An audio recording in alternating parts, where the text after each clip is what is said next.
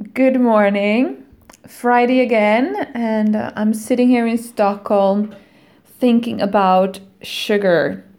It's been on my mind this week quite a lot, both following people on social media and people in my surroundings are avoiding sugars as a sort of a detox or a cleanse or just a statement in other ways, I assume.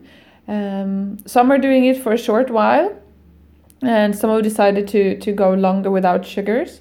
And I can definitely understand it out of a health perspective.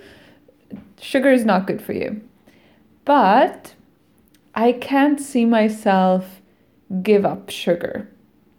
On occasions, though, I do avoid sugar, as in white sugars and added sugars. But I can't give it up at the moment at all, since I'm focusing so much on developing new recipes. I have a big stash of chocolate that I I really want to enjoy and have a look at, to find new chocolate makers, new origins of chocolate, because I'm so curious of what other people create and what I can do. I'm working with this amazing milk chocolate that's not a milk chocolate, it's based on oat.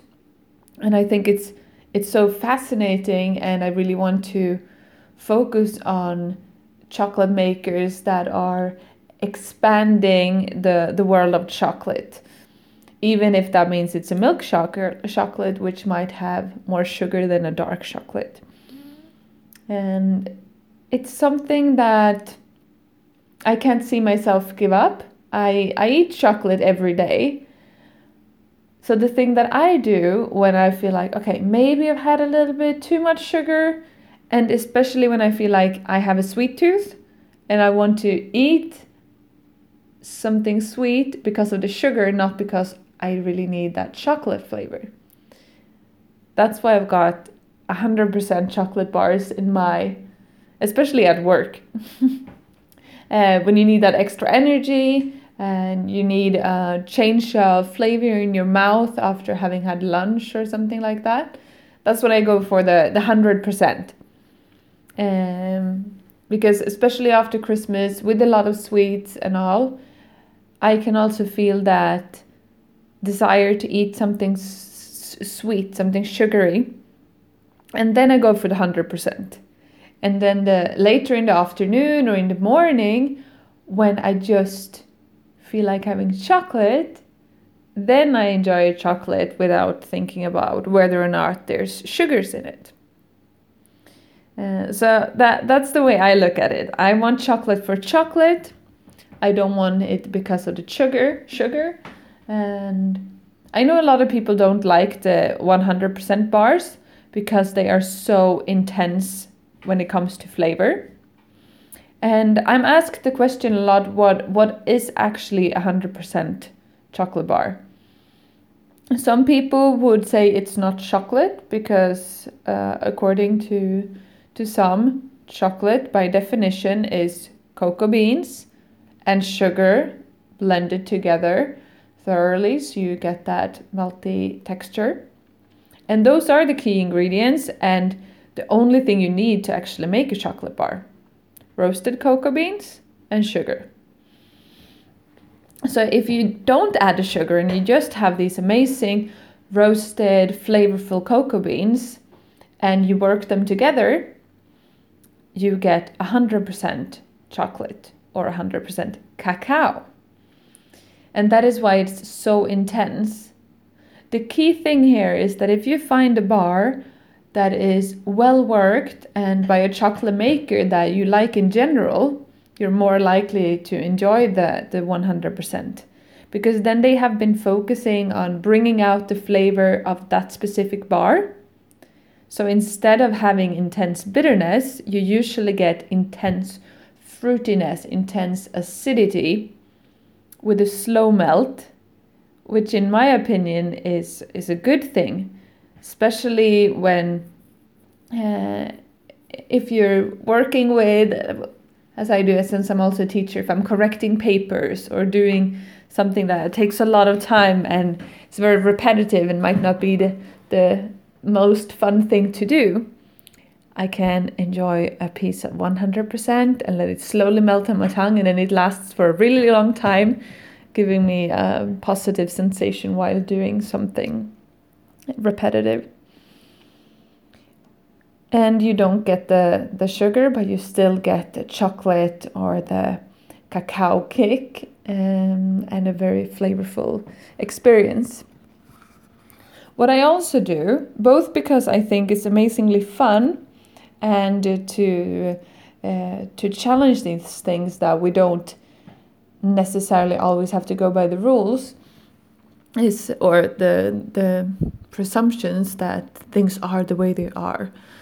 So me, among other people, are trying to use other things than sugar to sweeten our products.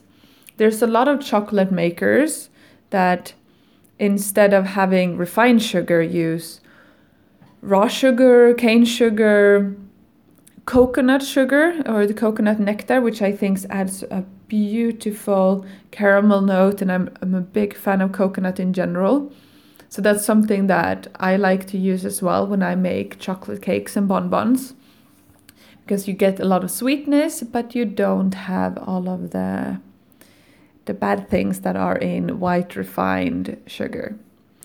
It's also beautiful to add flavor by using agave, maple syrup, or honey.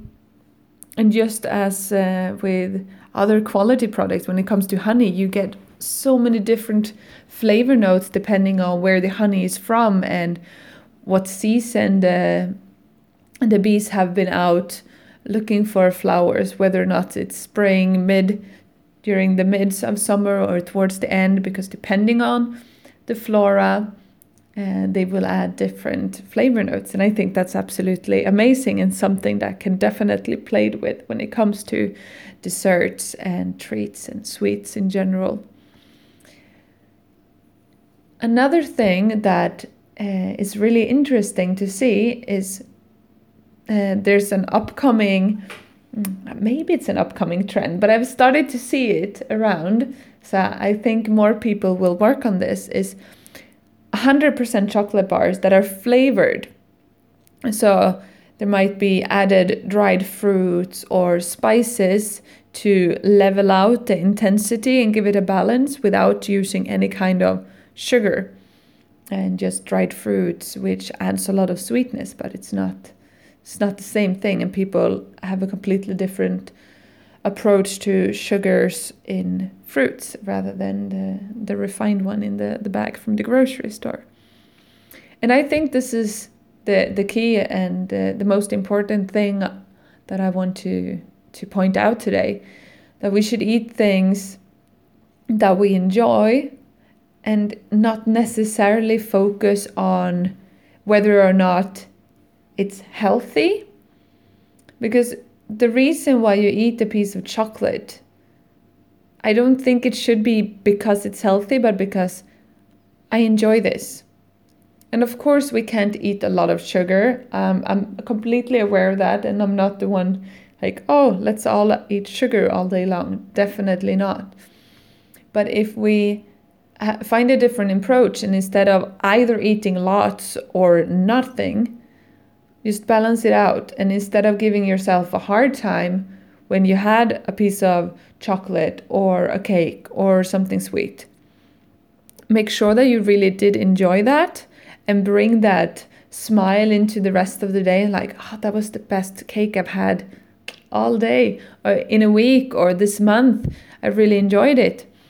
And try to eat less and not the biggest bite by using and buying something that you really enjoy.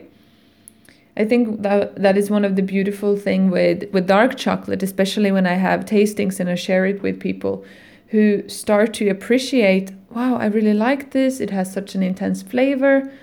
I'm actually satisfied after just having 2 bonbons or one piece of dark chocolate, it doesn't give the sugary, sweet sensation of a lot of things that are easily accessible where you just want to continue eating.